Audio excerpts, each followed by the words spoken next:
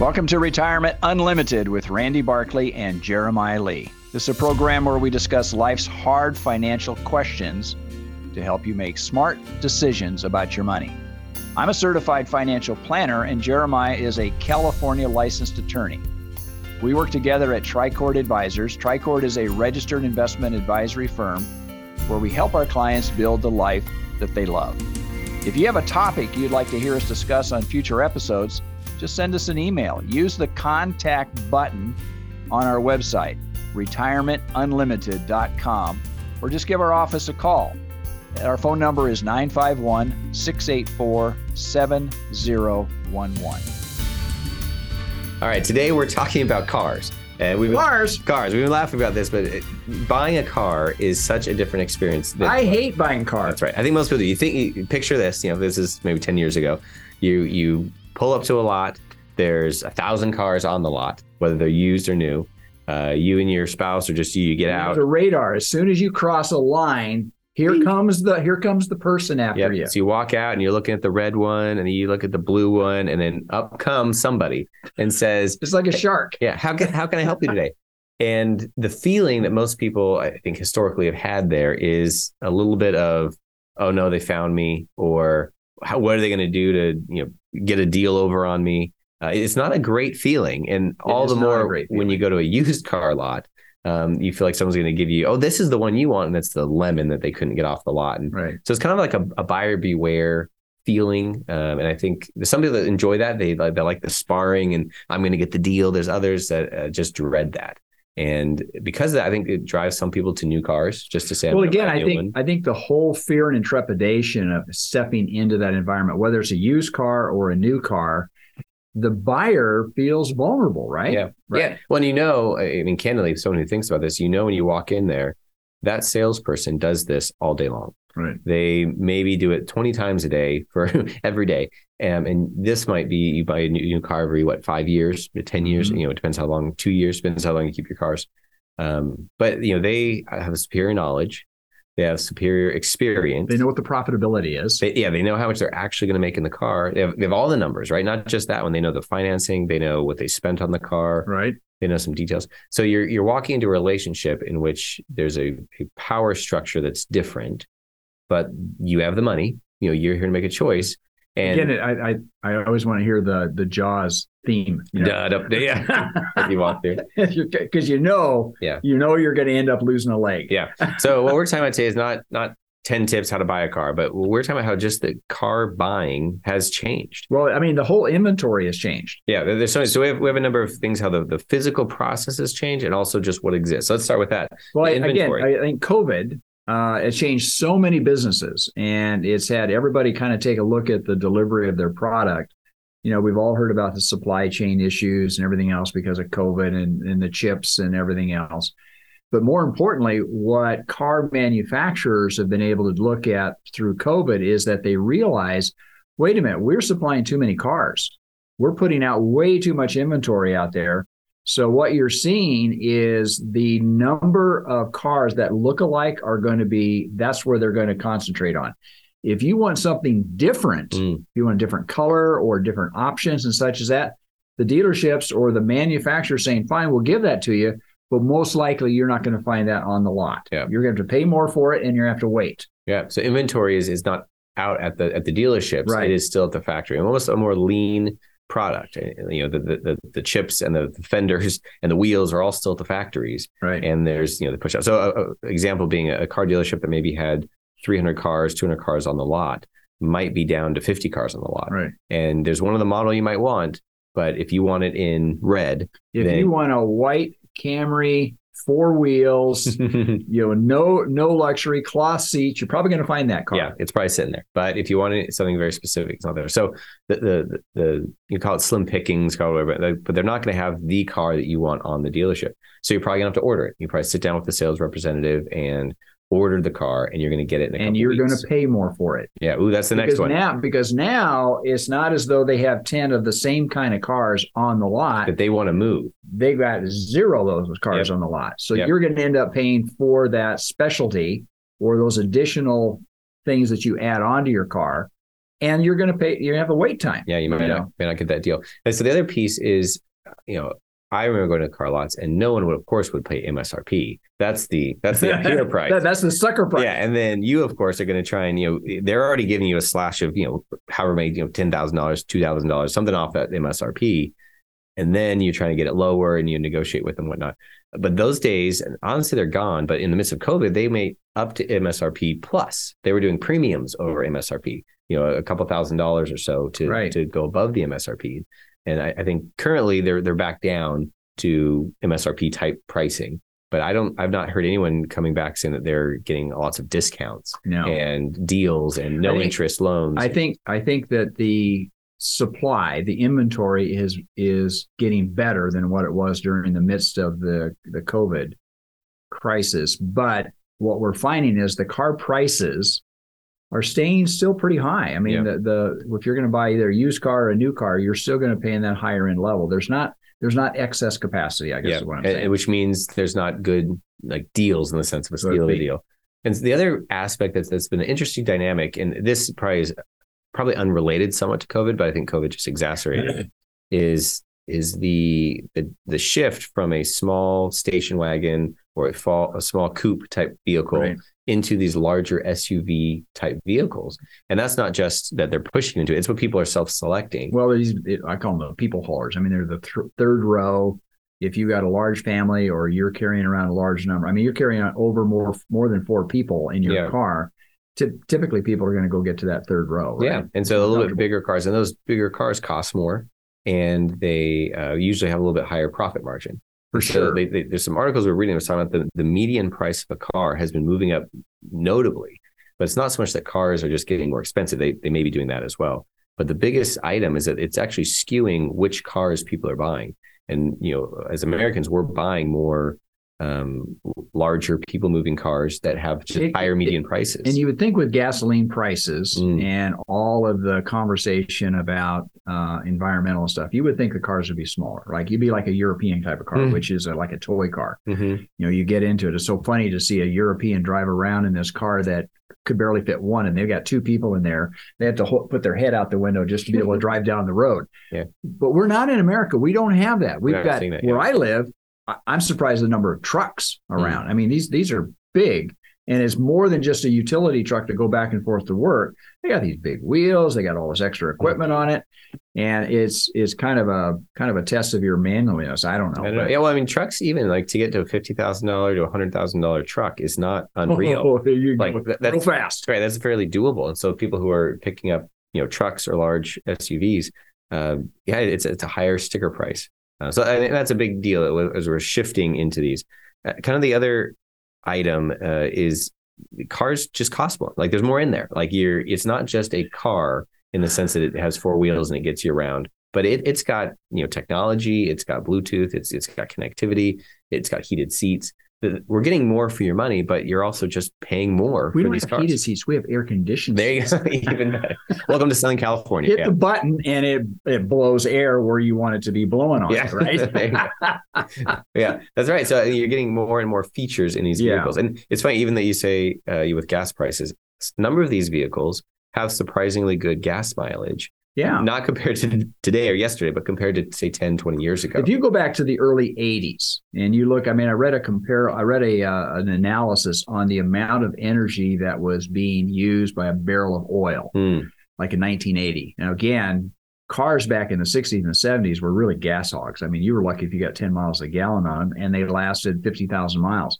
Now cars are getting, SUVs will get typically in the low 20s, 20 to 23 miles per gallon, and they last longer. Most cars, I think, are pretty much equipped to last at least 10 years or longer. I mean, I think Tesla has proven that if you take the internal combustion engine out, you're going to get tired of that car before it breaks and wears out. I mean, you're going to put 500,000 miles on that car. It's going to last for a long, long time. So again, I think the whole dynamic of automobile acquisition, use, whether you purchase, whether you lease, whether you finance, whether you use it for, again, and we're not even talking about autonomous cars. Yeah. Cars that go around without a driver in them. Yeah. And a lot of people are absolutely frightened by that. But how are you going to get in that car that has has a hologram as a driver in the front, right? That's right. I mean, that's the brave new world that's coming. Right. And I guess another piece of this, which we haven't talked so much, but is also just that buying experience. You walk into a lot. There are so many commercials now on TV or otherwise. Between pharmaceuticals and cars. Yeah, right. You know. You're watching the Super Bowl. You're watching football. It is. Cars make a lot of money because they are, back to back to back to back. And then the car commercials used to be Ford, Chevy, whatnot, but a lot of ones I'm seeing now are, purchase at home, sit on your phone, find your car, they'll deliver. It's the vending machine car, right? Yeah, you see them in these big towers. You put in your code and the car just comes out. And CarMax, I think I read some of that. They're one of the largest dealers now. For used cars, right? Yeah, they're all used cars, what's coming out. But for places like that, they've taken out that feeling when you drive into a used car lot. Oh no, what's going to happen? I got to negotiate. I got to, protect myself. They and others like them have just said, here's the price. It's not like a negotiation thing. It's the price. And made it more. It is. Yeah, made it more of a transaction. And there's a part of that that's brought down these barriers or these difficulties. Well, I think technology has really helped the consumer because the consumer can go on their phone and look up a price. We always hear these ads, check what's the Carfax, right? Mm-hmm. What's the Carfax? So the consumer has more information in their hand. Yeah. So they know what the price of that car should go for. Yeah, what's fair. If it's been in an accident, they can get that information. They can pretty much get that at the moment. And that helps them in the negotiations. So 10 years ago, 20 years ago, the consumer didn't have that information right now. So you could have a flooded car or a total car that's been redone, other than what it says on the title, salvaged or whatnot. Right. You may not know. Whereas today, like you said, you can pull a whole report in your hand. So it's interesting when we talk about buying, used cars and new cars. It can be a whole different world. People can still go to a car lot and have the exact same experience they did 20 years ago. But there's an article, and we're kind of taking some comments from this, but it says 5 ways that buying a car has drastically changed. This is an article from Wall Street Journal, and any of you listening to us right now that would like to have a free reprint of this article, we'd be more than happy to send it out to you. It's filled with a lot of good information, but it kind of talks about the trends and then currently what's happening and also going forward what they feel is going to happen. But this, I think, will arm you with information to make you a better consumer, right? Yep, that's great. We're going to pivot a little bit from cars to the economy, but it's talking about, we have an analogy of cars, So so stay on this car. This is the car episode. That's right. Stay tuned. We'll hit you in the second half and come on back. Retirement is supposed to be a secure time. Are you secure? Do you and your loved ones have the information needed to make the right decisions about retirement? You need counsel, not another salesperson, an advisor that looks out for your interest more than theirs. This is Dennis Prager, and I'd like you to call Randy Barkley, a certified financial planner who's been serving the Inland Empire for over 26 years.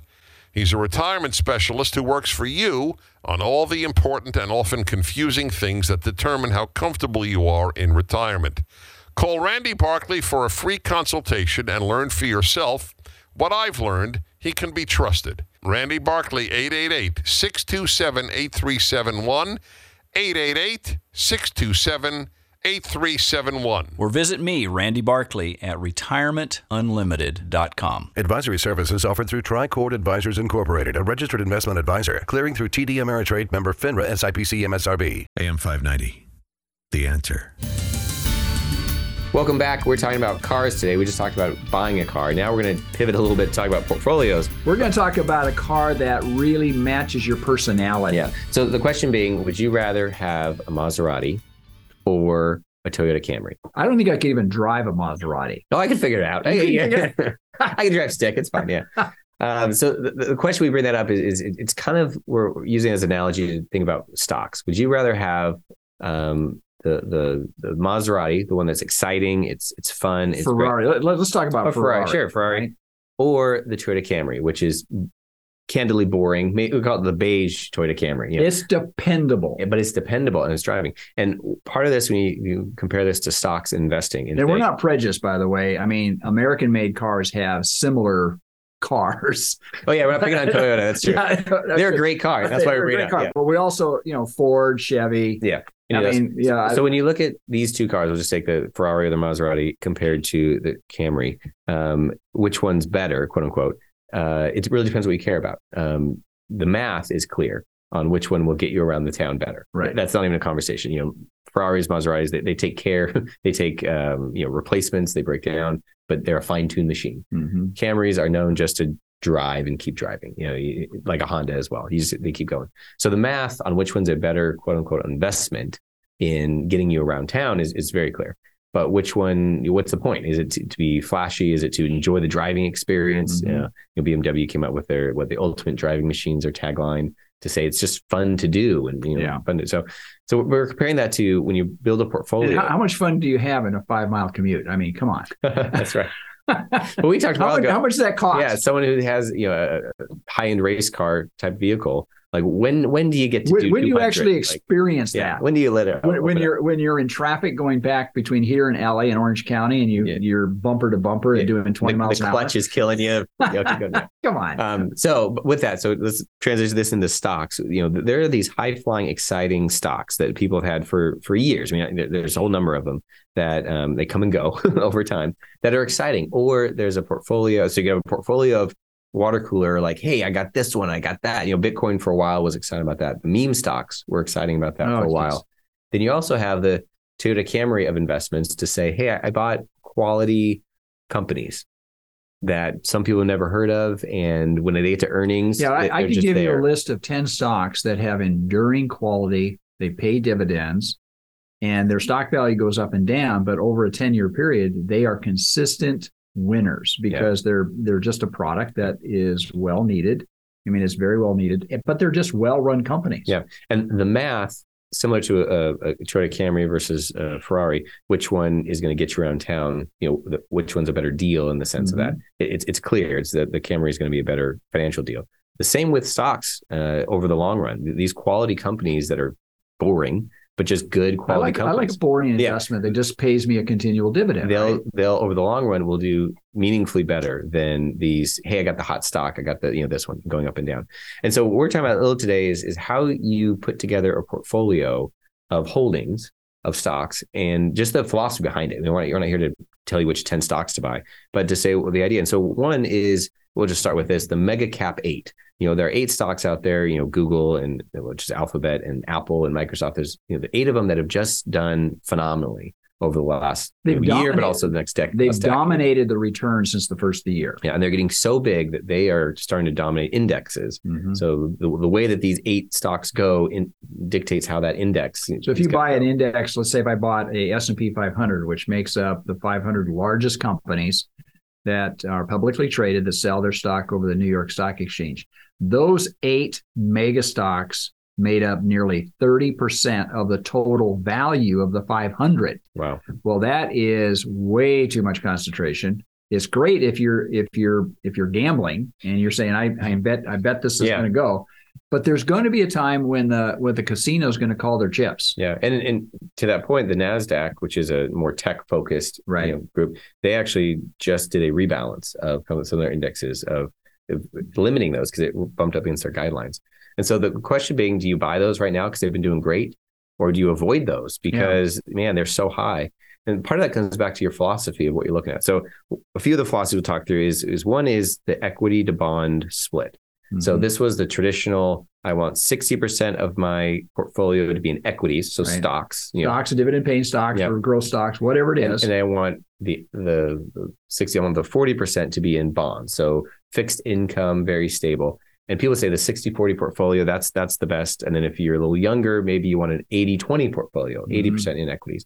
And that was kind of the end of it, just to say get a well-diversified, S&P 500 or S&P 1500, get a well-diversified equity holding, have some in bonds, and that's it. Let it go. So that's one. That has kind of gone away with kind of modern theories. And a lot of the reason it's gone away is because they used to believe, and it was true at one point, that bonds and equities would respond inversely. Mm-hmm. So if equities are going down, bonds would go up, and it would protect your portfolio. Yeah, and our business is what we refer to as correlated or uncorrelated. Yeah. And you wanted a portfolio made up of the growth stocks, but you wanted some non-correlated assets like bonds that help to kind of temper the volatility, right? Yeah, and that has not existed in the last decade. They just have not held true. And so, like with COVID specifically, we saw bonds and equities both dive at the same time. They were correlated right together. Yeah, and that was not useful for some portfolios. So many people have shifted away from just an equity bond split into a number of other things. One other is sectors, to say we want money that's in the health sector,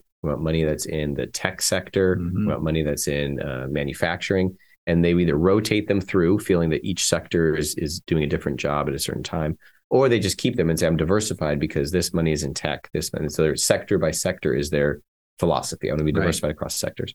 Another, which is taken a lot of popularity lately, is factors. So it's not a specific sector, but it's a factor. So it's a characteristic of a group of stocks. So can you flesh that out a little bit more? So one of the factors that we talk about is quality.